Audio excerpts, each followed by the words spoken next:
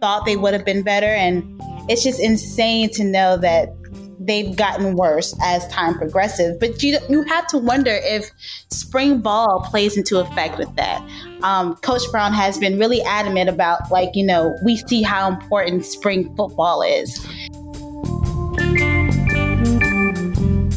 Welcome to an ACC podcast. I'm Lauren Brownlow, back again. I don't even know what week it is anymore, because what are we even doing right now? But we've got more football this week, and I am joined by Kiera Luck this week, the Heels Maven, SI Heels Maven, because and I'm not even saying this facetiously, the biggest game of the week is State Carolina. And I don't remember the last time that was true in ACC football, but here we are. Right. Exactly. And hi, Kiera. Thanks for doing this. Hey, of course. Anytime. Yeah, it's weird, right? I mean, you grew up in this area too. It is surreal to look and see these two teams ranked, right? It is. And it's even weird that, it's a must-watch game. It's a noon game, and the hype around it is, I think, really, it's really telling of what's become of the rivalry. It's become, I feel like every year it gets intense. Yeah, it does. And it's a strange game because, and this is the week, too, that a lot of people are bringing out that footage of back in 93 when the coaching staff sprawled. There's always been some spice to it, for real. But it's only been, I think, it's very much been of local interest around here for obvious reasons. No matter what, every year it's a big game here locally. Right. But nobody much outside of this area has ever really cared about it all that much. No, not really, because, this is no shade, but usually State fans are fans who went to the school. It's not much outside of that. They're usually homegrown. That sounds really bad to say, but it's really your Carolina people are going to be coming for you. I don't know really NC State fans that haven't went to the school. It's no, that's true. Dude.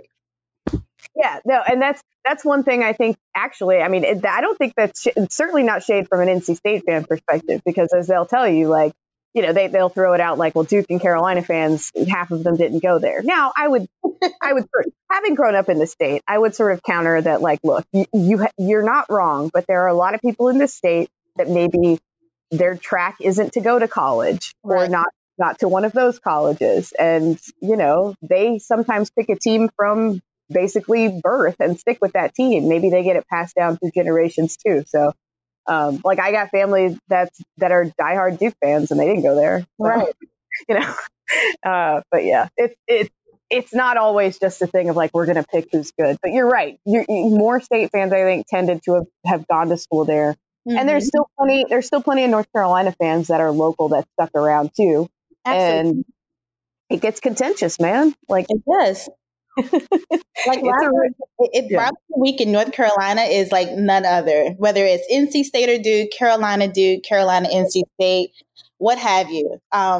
We just need for Wake Forest to kind of catch up in that. So they're good across the slate, but the best part, when Wake is good, because I grew up in Greensboro, mm-hmm. and so more and I grew up when Tim Duncan was in school. Oh, so yeah. I knew plenty of Wake fans, man.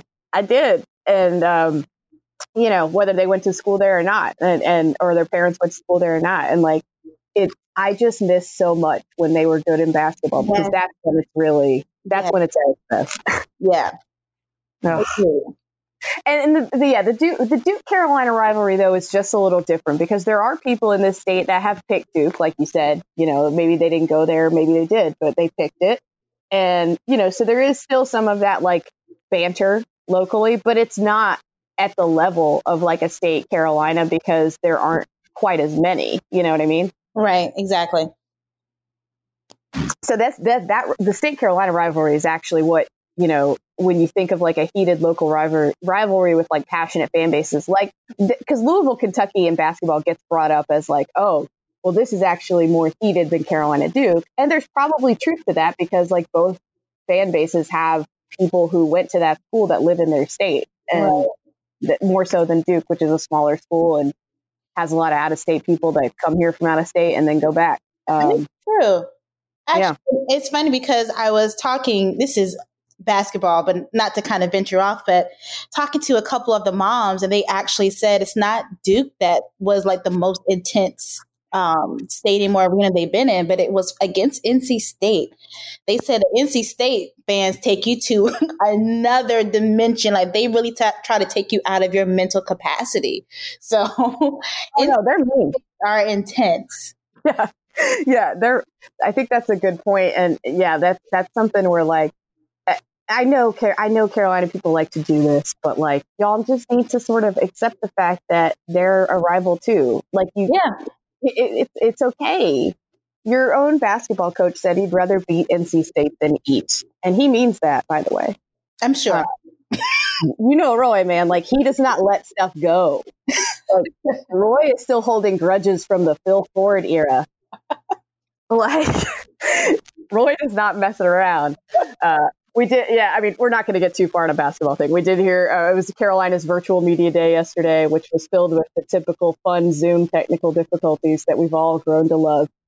And that was so funny. And it was funny because Garrison Brooks went first and I was dying laughing because Garrison was like, has coach gone yet? Like, I think he was so eager to like see Roy Williams have to navigate like technical difficulties. I can only imagine. He still calls Twitter.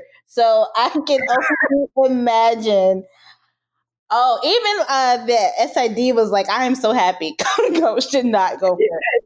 Yeah, he said, this is the first time in my career I can honestly say I am so happy Roy Williams did not go first. I was dying. But yeah, they Roy was talking. I mean, you didn't expect him to forget about last year, but like apparently he brings it up, quite a bit in practice. And, that they had a bad, Roy can rattle off all kinds of random losses from like 20 years ago at Kansas.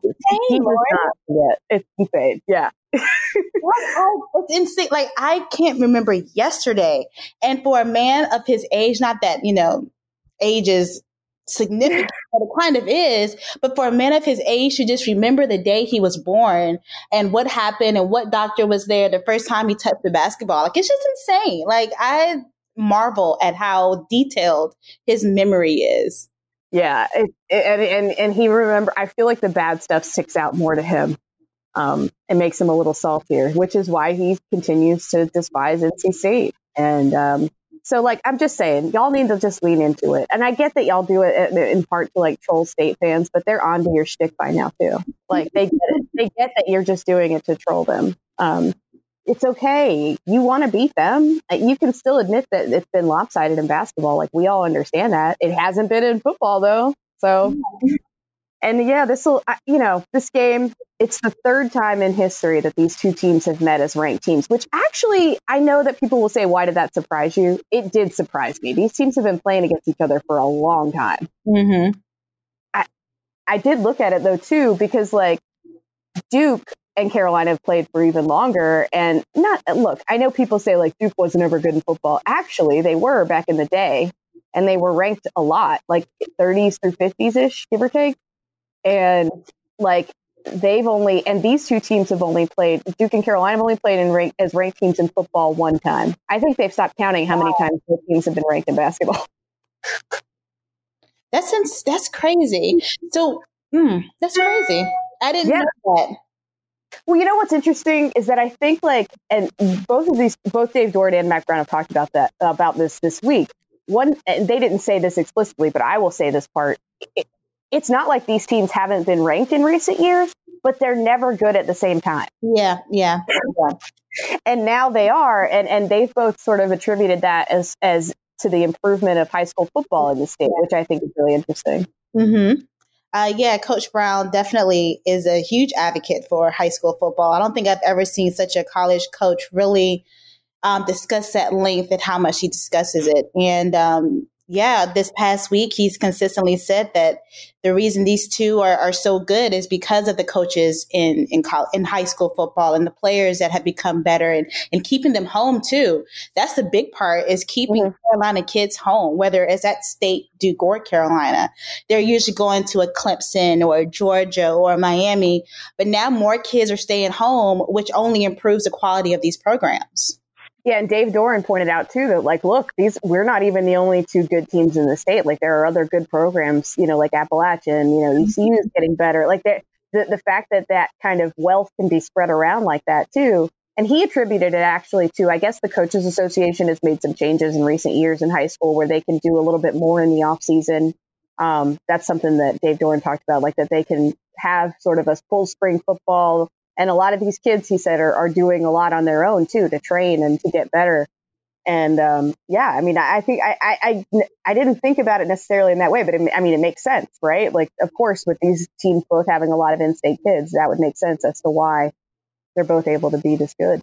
Yeah. And I also think it's probably like the quality of the programs too, like Coach Brown coming in and completely revamping Carolina. In 18 months, you have a top 20 team and you're changing the facilities and you're beginning to mimic what a Miami facility has. Because kids like the glitz and glamour and they like the shiny things. And when you're starting to upgrade your facilities to look like that, and, you allow your parents the ease of coming to home games, man, please. I'll say home. Also, like, why would you leave state when you can have the same exact thing and still have your family, all one? No, for sure. And, it's interesting, too. I've obviously been extremely impressed with what Mack Brown has done, in spite of people trying to dunk on me for my opinion when he was initially hired. Hey, and you know what, Carolina fans? I was not alone. Okay. Some of y'all felt that way, too. Plenty of y'all did. I don't even want to hear you. Dunk on yourselves. I don't think you can physically do that, but whatever. I mean, I said I was wrong. I stand by it. Like, regardless of what happens the rest of this year, I was wrong. And I've been impressed with the way he's run this program. I think he has learned a lot in his time at ESPN, as he's talked about a lot. And, on the same vein, I've been really impressed with Dave Doeren. I mean, they have new coordinators. This was a make or break year for them. And for them to start out 4-1 and 3 straight games, they've won. I think they've already won 2 road games. And they played like 3 road games in a row too. Like that's pretty impressive for them. I expected them to be better. I did not expect them to do this. Oh wow. Okay. Well, I wonder. Has there ever been a time where you've had such a competitive level between Duke, State, and Carolina to where they've all been this good? I don't know. I'd have to go real far back, right? Because now Duke's not good. Duke's better than their record, but they're bad, and it's not good in Durham right now. It's real bad.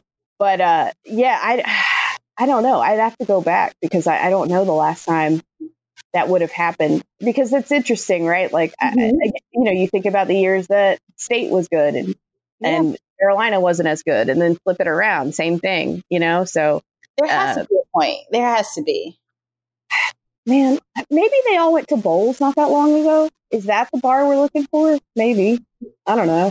I was just looking at ranking. I was going to set it real low, real low. Oh, no. There's no way that happened. Okay, so then, yeah. There's no way. If they've only, I don't. Maybe there's a year where they've all been ranked at some point. That might be true, but I don't know. It's I doubt it, because and Duke has its own set of obstacles that are kind of unique to Duke in that way too. But so I don't know. But Doran's got this team playing well, but this game, it was going to be the best game of the weekend regardless. But I think it probably loses a little bit of intrigue now that there's no Devin Leary for NC State. Broke his leg in that game. And I think, the only real point of interest to me in this game is, okay, Bailey Hockman's got the job. And knowing how Dave Doeren is usually, I think that he probably sticks with Bailey Hockman. He talked about, I don't know if you know, Ryan Finley's brother is the backup, Ben Finley. he reclassified to join them early. He enrolled back in January. But Dave Doran said this week, that ideally they'd like to get him in the weight room for a full year before they play him. But he is a dual threat quarterback. Mm-hmm. And that's something that Carolina's had some trouble with this year. Yeah, but I don't think they want Sam to be a dual threat, mostly because, if you look at the last couple of games, he's been targeted each time. And that's something that they really want to avoid. They really don't want him running much. I meant Carolina had trouble defending dual threat quarterbacks. Sorry. No, you're fine. So I wonder if Dave is keeping Ben Finley in his back pocket and acting like he's not going to play him, and then he'll play him because Ben is a dual threat guy. Right. And Carolina's had some trouble with that, with defending guys like that. Oh, yeah.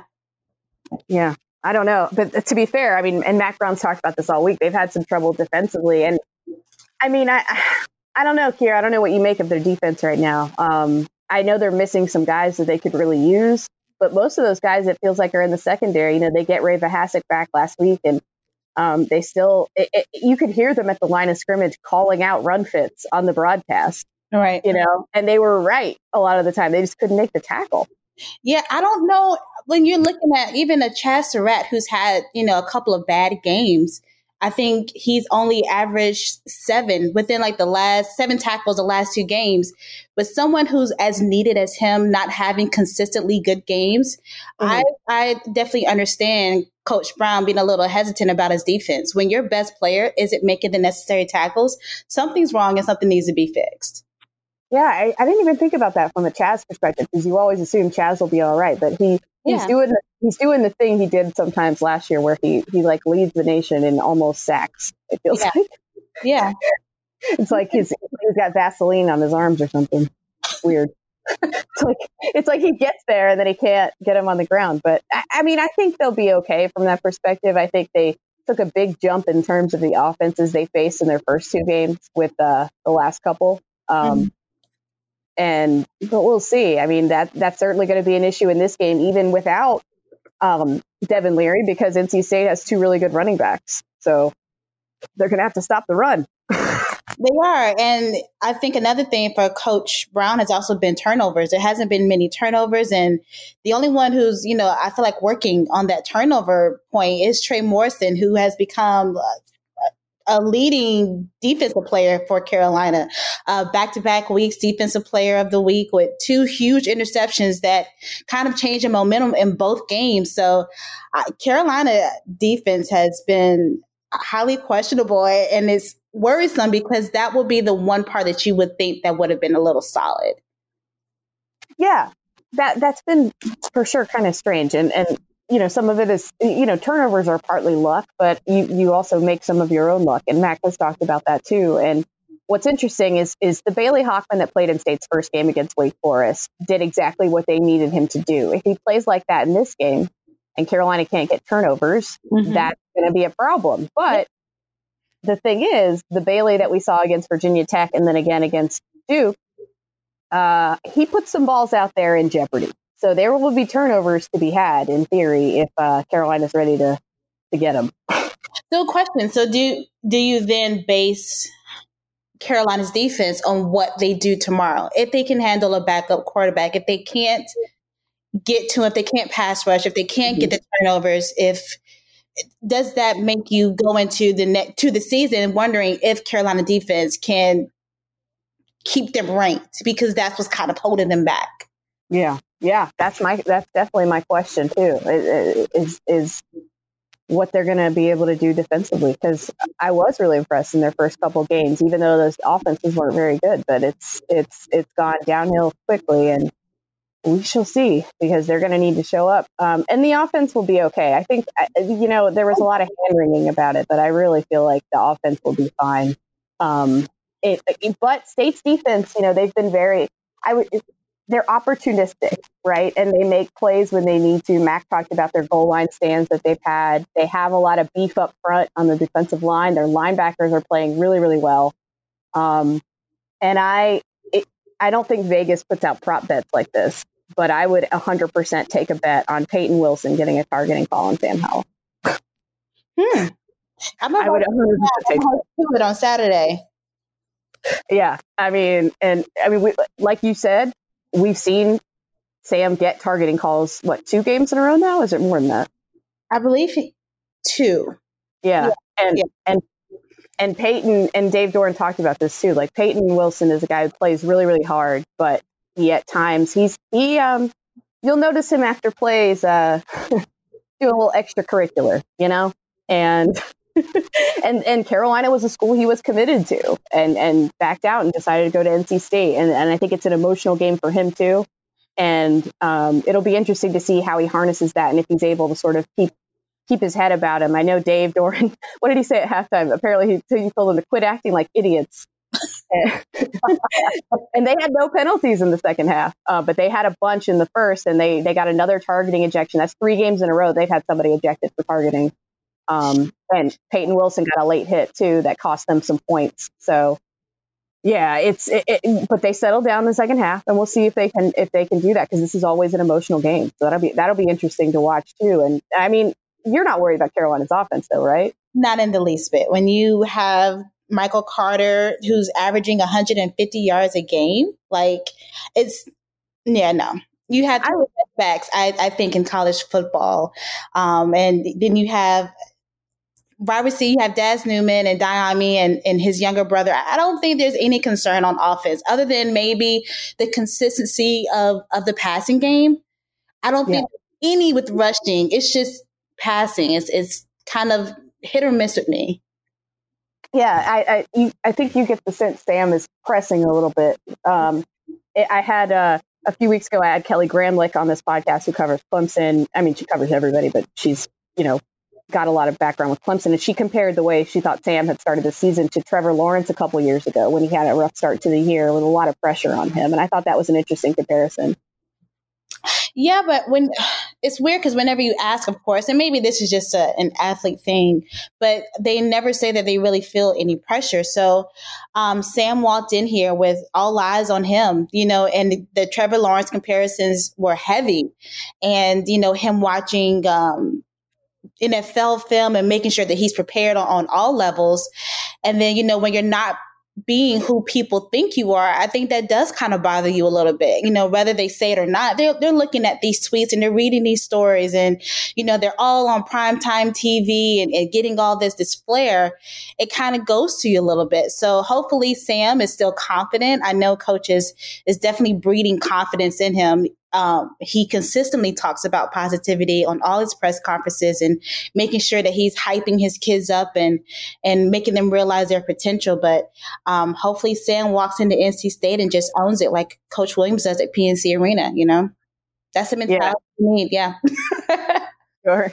And Dave Doran's actually they've won 3 straight in Chapel Hill, which is kind of absurd when you think about it. So I know Carolina's not going to want to give them number 4 in Chapel Hill, that's for sure. No. Well, let's lead the series overall. So yeah, one thing Carolina can hang their hat on. Yeah. You mentioned Michael Carter, and we can move on in a minute, and there's so many good running backs in the ACC right now. It's kind of fun, but I love the way Javonte Williams runs the football. So fun to watch.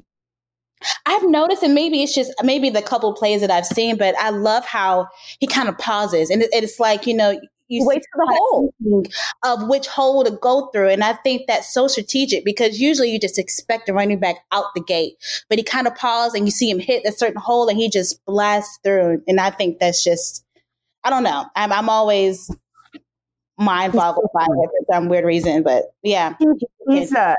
Somebody tweeted at me during the game and said he didn't even start playing running back until his senior year of high school, which is wild.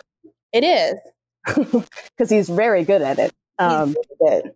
Yeah. So yeah, it'll be an interesting game. And we shall certainly see. It definitely feels like, I know they say it's must win for both of them. I'm sure Dave Doran's approaching this as hey, y'all have nothing to lose. They're the ones with the pressure on them now.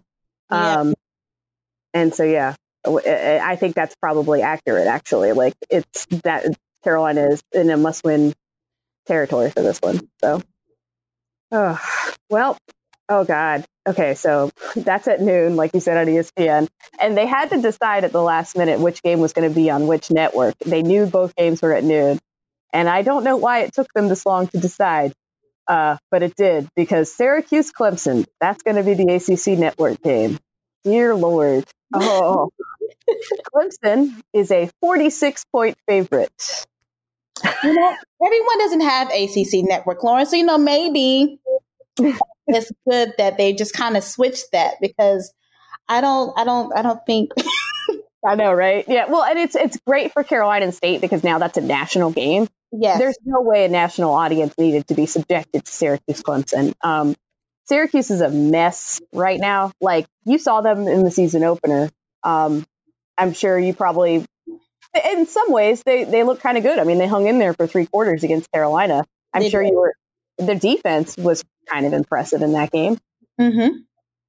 Well, I trying to think back to the Syracuse game. It was about 4 weeks ago, and Coach Brown, I think that the hype of starting the season kind of got to Carolina. They scored right out the gate, and according to Coach Brown, he doesn't. They scored too fast, and they got comfortable, and then there was that little lag, and you thought Syracuse had their footing, but then Carolina came back and knocked them right at the park. I don't see Clemson letting their foot off the gas at all. I don't even see Trevor Lawrence playing the entire game. No, he won't. Although their backup quarterback did get hurt last week, and I'm not sure if he's going to play. But they ended up playing their punter at quarterback last week.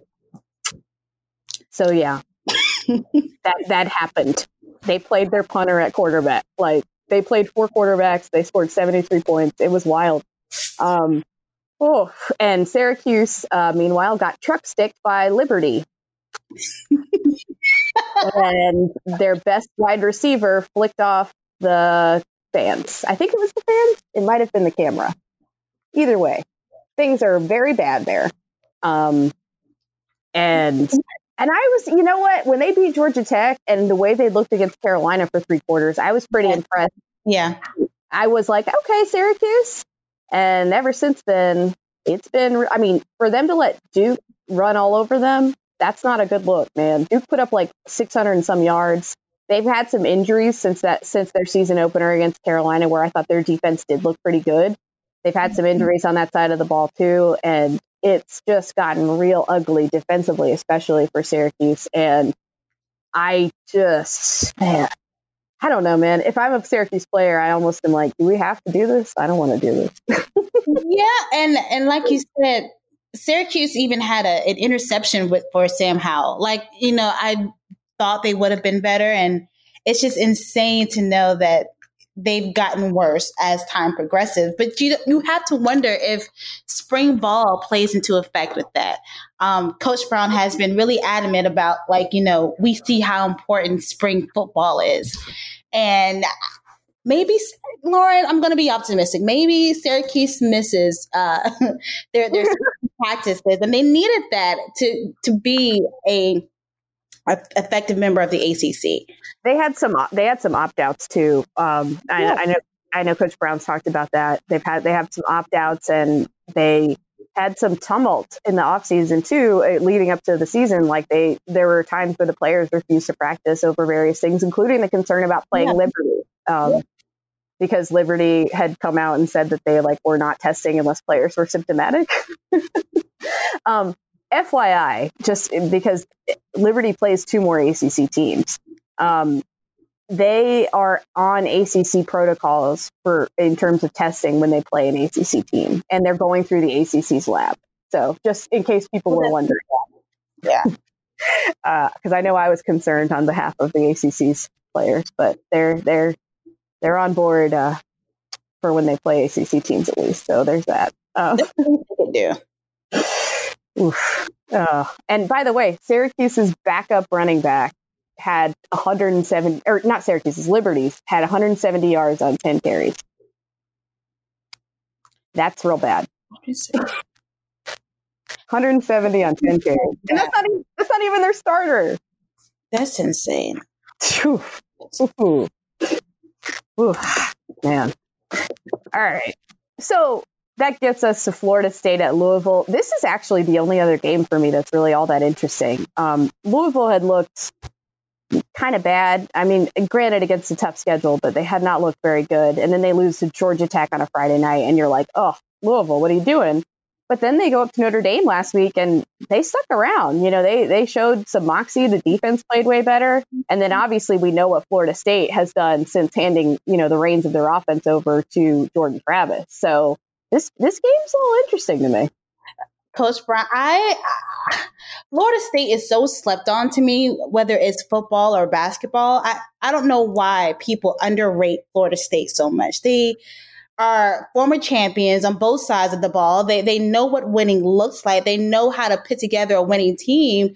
Florida State is very underrated, and they need definitely more respect than what they're getting. Well, so the thing with that, and I had Corey Clark on last week who covers Florida State. I mean, and they said this stat during the broadcast, but Corey and I talked about it. As well as you saw their defensive line play against North Carolina, that's as badly as they had played in their other games, right? Like they had 3 sacks in 4 games with that talent. Like that's, you know, that's almost unacceptable, right? Like, what are y'all even doing? And they played an FCS team in there. Like, you know, that was, so they weren't playing to their potential. I didn't know what the game would look like, but I knew that those guys would show up because, I mean, not to be like cynical, but they're trying to get drafted, you know, and getting some tape out there of like, you know, a pick 6 against Sam Howell and sacking Sam Howell. That's the kind of tape that's like going to play when you get drafted, you know, and you got to. So, I mean, I knew those guys would show up. I didn't know it would look like that, you know, with the way the Carolina's offense looked, but I knew that those guys would show. And they did. And so the question is for me, like, can they carry it over? And can they make this into something? I really liked Jordan Travis. He did get hurt at the end of that game. So that'll be interesting to watch, too, because I think he's made just an enormous difference for their offense. Yeah, well, I just hope Florida State shows up and wins. Are they playing at home or in Louisville? They're playing at Louisville. And it's such an obvious letdown game, you know, potential, right? So, you know, hopefully for Mike Norvell and his staff, like hopefully they can carry over what they've started to do because we see what they're capable of now. And we all knew that it was there. It just hadn't come out yet. And I hope Jordan Travis can play. You know, what's fun about the ACC this year to me too, is that there's a lot of quarterbacks out there that are just kind of like, they got a little grit and edge to them. You know, they're tough. And Travis's numbers aren't gaudy. They're not like amazing, but he just has a lot of grit to him and makes tough plays and he's such a threat running the ball and can hit those downfield passes. I mean, they did that against Carolina without their best receiver. So yeah, he's fun to watch. I really enjoyed watching him play. Well, when it comes down to it, I really think this game will be down to defense. Both of them kind of lack on the offensive front, but when you're looking at defense, they both hold up pretty well. So I'm definitely hoping to see a really good defensive game and probably a low numbered game, but who knows? They're both kind of weak on the offensive line. So I really see the defense kind of really making the name for this game. Yeah, and Louisville's had been kind of struggling, but they did a much better job against Notre Dame, and Florida State too, same thing. Like they'd been struggling defensively, they did a much better job. So like, can they carry that over? That's the question, and we shall see. I think that's a good point. This is fun only in the sense if Kenny Pickett plays is this game fun, and I don't know if he's going to, but Notre Dame at Pitt. No, the thing about Notre Dame, so like people get on about the rankings, right? And there was this big thing about, Carolina's ranked, they're not a top 5 team, blah, blah, blah. Mac Brown has said as much. So the thing that I would tell Mac, in addition to everyone else, and I know what he's saying, he's not saying like the voters shouldn't have put them there. He's saying like that's just not who they are. And I get that. But like everybody who tells me Carolina is ranked too high or whatever, I had them 8 in the ballot before Florida State as an AP voter. But like y'all fill out my ballot then. You know, like tell me who you're ranking where. Once I get past my top 3 or 4 teams, I struggle to rank everybody else. Like, and I had Notre Dame 4 this week, and that was the first team I had 4 that I was like, I didn't feel great about it. You know, It's just there's something lacking with them for me. Their defense is really good. I know they have a really good returning quarterback. They have a really good running back, but it hasn't all clicked. And for them to struggle like that last week against Louisville's defense, like, I don't know, man. And Pitt, we know what Pitt's defense is capable of doing. It's a matter of whether or not they could do it. So yeah, I don't know. I mean, it's slightly intriguing, but I still think Notre Dame's going to win because I think Pitt's kind of in a free fall. Agreed. I do. Again, I'm a defense person, so hopefully Pitt's defense will hold up. But I do think Notre Dame wins this. They've been going against some tough teams, and I think Pitt is kind of on the easier side for them. So this should be a good highlighting reel tape for some of the players to be able to showcase for the NFL, and they should be able to walk away with this win and a little bit of confidence. When you're playing against. When you start off your schedule really tough, I hate to say that Pitt is easy, but getting, something that's more on your level or at least a little bit easier will allow you to adjust a lot better and probably fix a lot of the mistakes that you had coming in. So the thing with Pitt too is and this is just my little PSA to Pat Narduzzi. When you're playing a team that you're the underdog against, please just, if you get by the goal line, you can go for it on fourth down. It's not against the rules. It's not. You don't have to take all those field goals. You don't. At a certain point when you're down, they were doing this against Miami and it was driving me insane because I'm like, dude, you don't have time for this. You have to get touchdowns. And Pat, as usual, doesn't listen to me. To be fair, he did go for it against NC State and they had that goal line stand. And I think that kind of spooked him because Pat hates going for it at the goal line. And it just drives me nuts. I'm like, you're the underdog, man. Just go for it. What do you have to lose, dude? Well, I don't know. The anxiety it could probably cause you. If you don't make it, that's almost, and I reference this every time that I even think about it. When the Seattle didn't give Marshawn Lynch the ball for the Super Bowl. And, it's just if you don't make it, at least, I don't know. You'd rather. I know what you're saying, yeah. Yeah, with the field goal to be safe. If it's not a do or die situation, just do the safe thing for right now. Well, the problem is in that game, it was fourth quarter and they're down double digits and he's doing that. And it's that's not gonna, if you're trying to win the game, you're not going to get there that way, Pat. But, I mean, you see it come back to bite teams sometimes. It's a delicate balance and I get that. But like you said, with the Marshawn thing, it's if you're going to go for it, though, call good plays. And Pitt's red zone offense is just atrocious. It's just so bad. But anyway, that's my little PSA to Pat Narduzzi. I'm sure he will not listen, but it's whatever. 3:30, Virginia Tech at Wake. Okay, low key, Virginia Tech impressed me almost as much as any win that they've had this year with what they did to Boston College. Because I actually think Boston College is kind of decent. Mm-hmm. And they wrecked them with Hendon Hooker at quarterback. Hendon Hooker, I don't even know why this, I don't think it's a debate anymore. At least I hope it's not with Justin Fuente. That's your dude, man. Go with Hendon Hooker. He is the difference maker, right? I mean, you saw it in Chapel Hill when they played Carolina. Right. And I'm sorry, I completely lost that last part that you asked. They need to stick with Hendon Hooker. I was surprised it took them as long as it did in that game to go to Hendon Hooker at Carolina. And they, there's some talk about they may play a different quarterback from time to time. They may rotate Braxton Burmeister in there. And I'm like, Braxton Burmeister might be a nice kid, but Hendon Hooker, he takes that offense to another level. I guess maybe whenever you're looking at, having multiple quarterbacks that can provide you different offensive each time, it kind of surprises the defense. You never know what you're going to get. So I don't know if that's the technique they're going with, right. But whenever you're hitting a 300-yard mark, in the last few of your games, and even in your your loss of the season against Carolina, you hit 260. I don't think he sees anything wrong with having multiple quarterbacks come in and do what they need to do when it's effective. And maybe it's him looking for the best quarterback in the long run. But if something's working, I don't think you stop. Yeah. If it ain't broke, exactly. It's almost like having a dual, backup system. When you're having a Javonte Williams and a Michael Carter, you don't play one more than the other. If they're both working and effective at the run game, I don't see why you would, stop you from what's winning.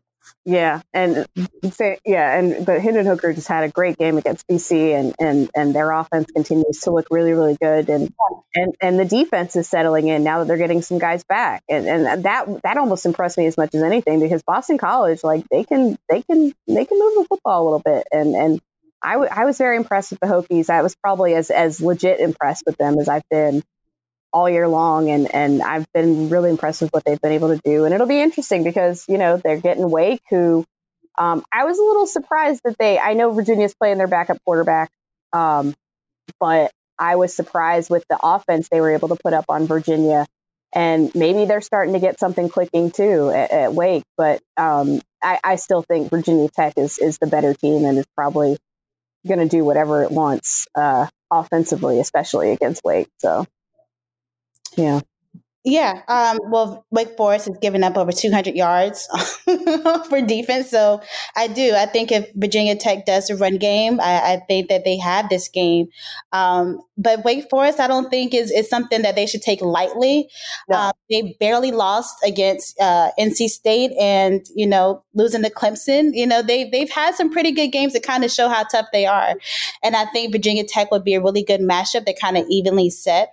So I think we should be in a really good game for Virginia Tech and Wake Forest. Yeah, it definitely could be. I mean, like I said, I was impressed with what they did against Virginia, against Virginia's defense, especially. So, and Sam Hartman, that's a guy with a lot of experience. That's an offense that generally works. You trust Wake to do good things offensively. That's what Dave Clawson has made this program into. They don't always have the defensive personnel, but they have some good players on that side of the ball. So we'll see. It could be an interesting game for sure. That may be a background game for after the Carolina game wraps up and I'm on Zooms and whatnot.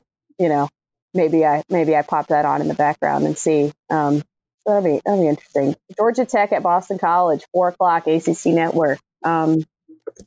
I don't know what it is. I like this Boston College team. I really like Phil Dracovic a lot. I like him at quarterback a lot. And I was surprised that they got kind of dominated the way they did by Virginia Tech. But, Lord, I have no clue what to make of Georgia Tech either. So I really don't. I have no idea what to make of Georgia Tech at this point. They've kind of been a little inconsistent, to say the least. So I don't know. This game, I feel like I know the least about of almost any of them, but I like Boston College. I don't know. I like this Boston College team a lot. I don't know how you feel about the Eagles. I'm kind of indifferent to them both. I don't think either one has been consistent in showing us who they are and who they aren't. Yeah. So I think that this game will definitely kind of show us who they both are. They kind of had the same record. And it's I don't know. I hope Georgia Tech walks away with this one, kind of, sort of. They need to make up for this Clemson loss. Oh, man. They really have to. And if you're going to make a statement game, at least do it against Boston College. Like 73-7, Lauren. That's the thing, right? Like, what do you do, man? What do you do after that? Like that'll be super interesting to see how they respond, because that's not just like a beatdown. That's something else.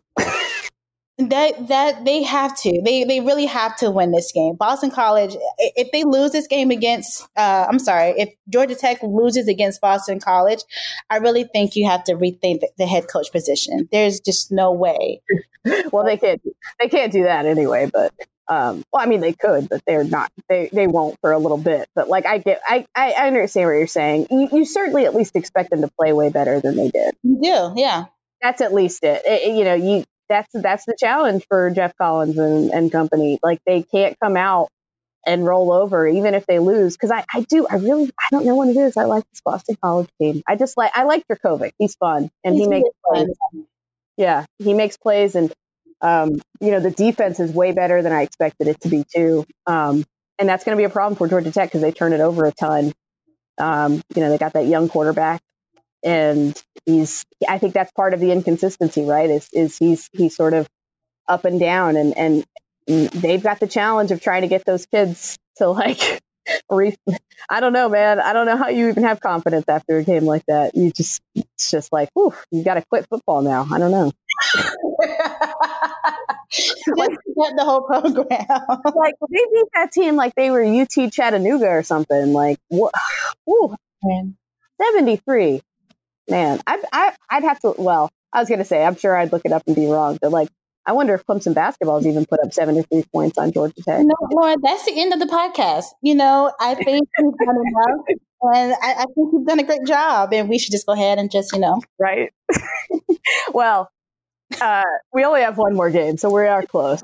And that's Virginia at Miami. This is ancient history now, but like I do remember a time where even when Virginia was terrible, that they would like always beat Miami, and it was never not funny to me. Mike London's teams. I can't tell you how many times Mike London saved his job by beating Miami team that they weren't supposed to beat. It was hilarious to me. But Virginia, they've been without Brennan Armstrong now for the better part of 2 games at quarterback. And I guess he might come back in this game, but they're kind of not saying right now. And Virginia's defense is the issue for me. Like, State was able to score points, although Virginia's defense settled in and were put in some bad spots by the offense. But like to let Wake just do what they did offensively. I mean, Bronco Mendenhall, his defense is his calling card. So I don't know, man. And then you look at Miami, and yeah, they won at Pittsburgh, but it was kind of ugly. And De'Aaron King didn't put up the kind of numbers that he had been putting up. So, I mean, that's all I got, man. Because I don't know what to make of it. The Pitt win was kind of ugly, but they got it done, and they still won by double digits. That's another team that, again, like I ranked them. I forget where I had them, like 10-ish or so, and I was kind of like, I guess, who else do I put here though? Right. I mean, when you're looking at the winning, of course you have Miami winning, but I don't know, Lauren. I think Virginia will have, like you said, it's a must-win game for Virginia. If this is a team that you consistently beat, losing to them will hurt more than having a losing season, right? Because, I mean, like for Carolina and Duke, Carolina can have the worst season, but if you beat Duke, it's a great season, no matter what. And I think that, they go into it. They have the consistent offense that they need. They've had great offensive in the last couple of games, but just haven't been able to close the deal for Virginia. So I think if you have, a really good running game and a good passing game and combine them together, you have a great Virginia team who can beat this Miami and seal the deal for them. Yeah, I mean, they just really, they need Brennan Armstrong back because right now, I mean, I know he's not a fullback, but he wears a fullback number. I think they played 3 different quarterbacks against, they played 3 quarterbacks against Wake.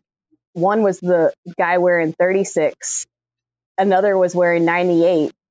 And the other, I think, was wearing 99. So I don't know why. I love that, like, that they're wearing one's wearing a fullback number and the other 2 are wearing like defensive tackle numbers. And none of them are all that good. And that kind of just takes away what Virginia can do. And against this Miami defense, like, you don't want to be out there and try to be one-dimensional for sure. So they could really use Brennan Armstrong back in this game. And it'll be interesting to see if De'Aaron King can kind of get back on what he was doing. I mean, he was 16 of 31, which isn't awful, but at one point his numbers were way worse. He had 4 touchdowns, but he had 2 picks against Pittsburgh. And then he had 32 yards rushing, which was probably the bigger negative surprise for me, I guess, was that. And Miami could not run the ball against Pittsburgh. Now, granted, Pitt has a talented defense, but, that's something that they're going to need to be able to do against a Virginia defense that's kind of been struggling a little bit. So, yeah, all they need to do, I mean, it's weird to say, but just combine your NC State and your Wake Forest game and you're good to go. Yeah, pretty much, right? I mean, it's hard to just make it that simple, but, it's that easy. It's weird. I forgot, like, I was on Packer and Durham this week, and I completely forgot that, like, Miami and Carolina do play. It's just this season with the schedule change and stuff and, like, the different opponents, it's been, I can barely keep track. But they do play at the end of the year. Miami and Carolina do, so that'll be interesting. I'm almost sad that Carolina doesn't play Pitt this year, though. Those games are always so bananas. And I'm going to miss that so much this year. Those bananas games between Carolina and Pitt. It was crazy last year, and it'll never not be funny to me that Larry Fedora never lost to Pitt. I don't know why. Because of all teams, it's Pitt. Right. Like, and they were always like, I think the stat with Carolina and Pitt was like, I don't think that any of their games have been decided by more than one score since they joined the league. Pretty wild. It is wild. And I'm sad that they don't get that. But Carolina and Miami will play each other at the end of the year, because that's a game too. That's why this game with NC State becomes so much more important for Carolina too, because you obviously have Notre Dame at home, and that's a big game. But you've got Miami too, to close out the season. So like you don't have much margin for error left if you're Carolina at this point. And Mac Brown, it's interesting. Mac Brown talked about it, the four straight rivalry games, right? I thought that was an interesting thing, because Carolina's got State this week at home, then they're at Virginia, at Duke, and they've got Wake at home. And, that Duke team could look very different when they play them next. I would not be surprised if Duke switches quarterbacks by the time they play Carolina. So, yeah, I mean, it'll be interesting. And then, Virginia, they'll probably have Brennan Armstrong back by the time they play them. And, we know what Wake can do offensively. We know what Wake did against Carolina last year. So I think this 4-game stretch is pretty interesting for Carolina. It definitely is. And I always found it interesting that Coach Brown considers Virginia a rivalry. He said one state over. And I think that's just super interesting, because usually whenever, if you talk to a Carolina fan, Virginia isn't the first thought of a rivalry to you, but I'm sorry, go ahead. No, sorry, I cut you off. I didn't mean to do that, but so like it's almost like a little bit. It's a more of a football thing, yeah. Because that is, I think it's still the oldest. It's the oldest or second oldest rivalry in the South. I'm not sure which one. I think it might be the oldest in terms of when they started playing. And I don't know if you've ever been to Virginia's campus. I know you've been to North Carolina's.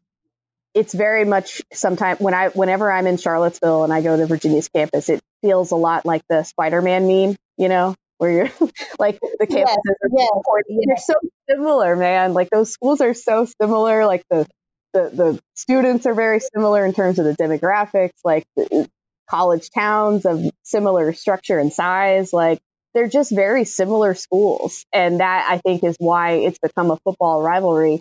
And, some of North Carolina's more painful defeats. And that's probably why Mac feels this way, too. I mean, certainly, I think it was the 96 team had a chance at maybe it was 96 or 7. I'm trying to remember which one. They had a chance of potentially, getting an upper tier bowl game. But they had a loss at Virginia. With a 98-yard interception return for a touchdown. Virginia was, I think, ranked, but they were like bottom of the rankings. I think that's right. I'd have to look it up. But, I mean, Virginia has broken Carolina's heart many a time in football. So I'm sure that's part of why Mac brought that up, too.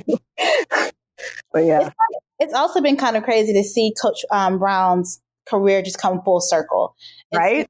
Almost like reminiscent of his first time at Carolina, and the memories that he keeps bringing up, and the consistencies are almost the same. So it's been really interesting to see his career just develop at Carolina and just literally almost mimicking his first time here. And it's a weird mirror image too, because, he talked about this going into the Florida State game. I somehow, it escaped me that he went there until Corey pointed that out last week.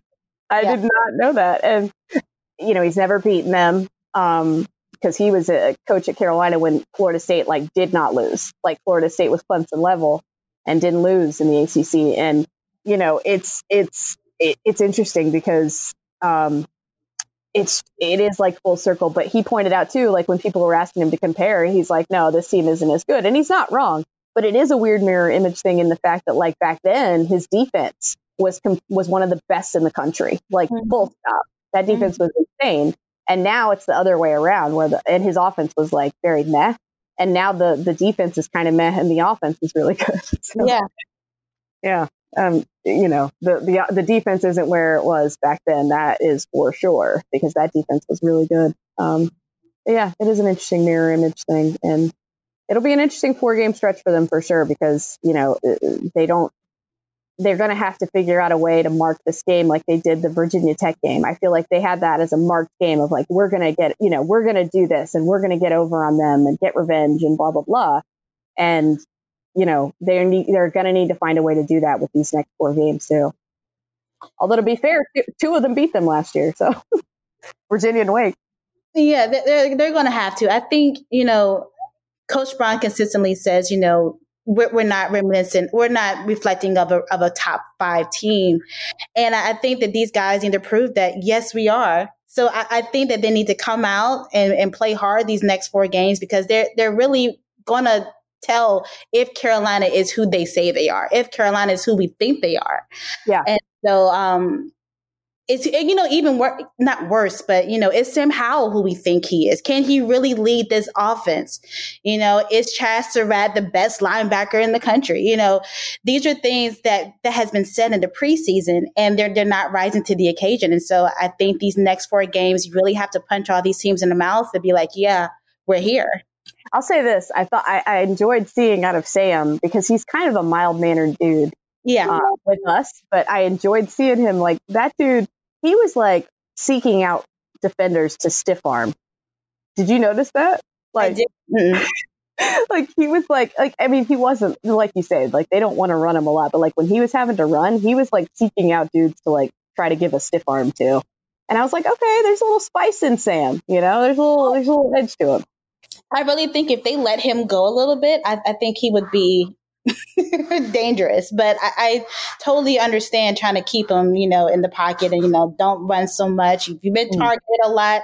I get it. But I really think if they let the reins loose on him a little bit, you have a different quarterback. He can't learn if he doesn't do. It's one thing to do it in practice, but the NFL is moving towards these running quarterbacks. You're having these quarterbacks who have more rushing yards than their running backs. And, I think they're keeping Sam back from his full potential and being that dual quarterback that the NFL wants. You can't just pass anymore. Can you run? Yeah. Outside of Cam Newton, Russell Westbrook, your Dak Prescotts, your Lamar Jacksons, are you running like them? So yeah, I think you make a good point, and I think just in general, I think they need to just let the reins loose. I think Phil Longo's done a great job and has a great offensive mind. I didn't necessarily understand the way he called the first half of that game, especially given the things that Corey Clark was telling me about Florida State's linebackers. And then, they were going at Asante Samuel Jr. Don't even get me started on the fact that that makes me feel so old. That all these, I was blown enough that Antoine Winfield's kid is in the NFL, It's just Asante Samuel Jr., though, is a shutdown corner, and they're going at him in the end zone. And I'm like, y'all know that their linebackers are trash, right? And they finally start getting it to Garrett Walston, and in the middle of the field, and voila, they start moving the football. And, I think if they, they'll go into this, I think with a little more focus, everybody involved, and they'll attack where they feel like they need to attack an NC State defense. So, but they don't have as many obvious weaknesses as Florida State does either. So it'll be interesting. Well, all right, Kira, tell everybody where they can find you. You guys can find me on Twitter, on Instagram, QUIERRA_LUCK. That's really on all platforms. So, that's the easiest way to find me. And Kira does a lot of different and creative stuff, and I know you're doing like a video series still with David Noel, right? Yeah, so we have a podcast called The Player and the Fan, where I actually get to shed all the professionalism and be a fan and allow David to do all the analytics and give us the deep stories of Carolina basketball and ACC play.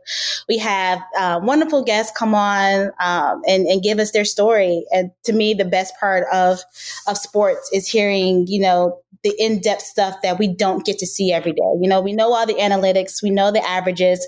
What was your time like in ACC basketball? So those are the things that we talk about and discuss, and we have some really great stories. We have one coming up with Justin Watts, who told the story of coach was trying to get a player to play right, and his ear started bleeding, that he was that angry, and everyone Yes. It's I think he was fussing at Larry Drew. I want to say I could totally be wrong, but that's who I want to say it was. And That sounds right. and so coach was yelling and then they started playing and all of a sudden I think he said Coach Rob saw blood and so everyone just stopped and they were like, who's bleeding, and found out it was coach and he had to get stitches in the back of his ear. So yeah. Oh my God. Well, I gotta say, if there's any player that if you would have said a player made coach's ear bleed yelling at him, I probably would have picked Larry towards the top of that list. I think everybody would. Yeah. That's amazing. All right, Kiera, thanks so much. And we'll see y'all next week.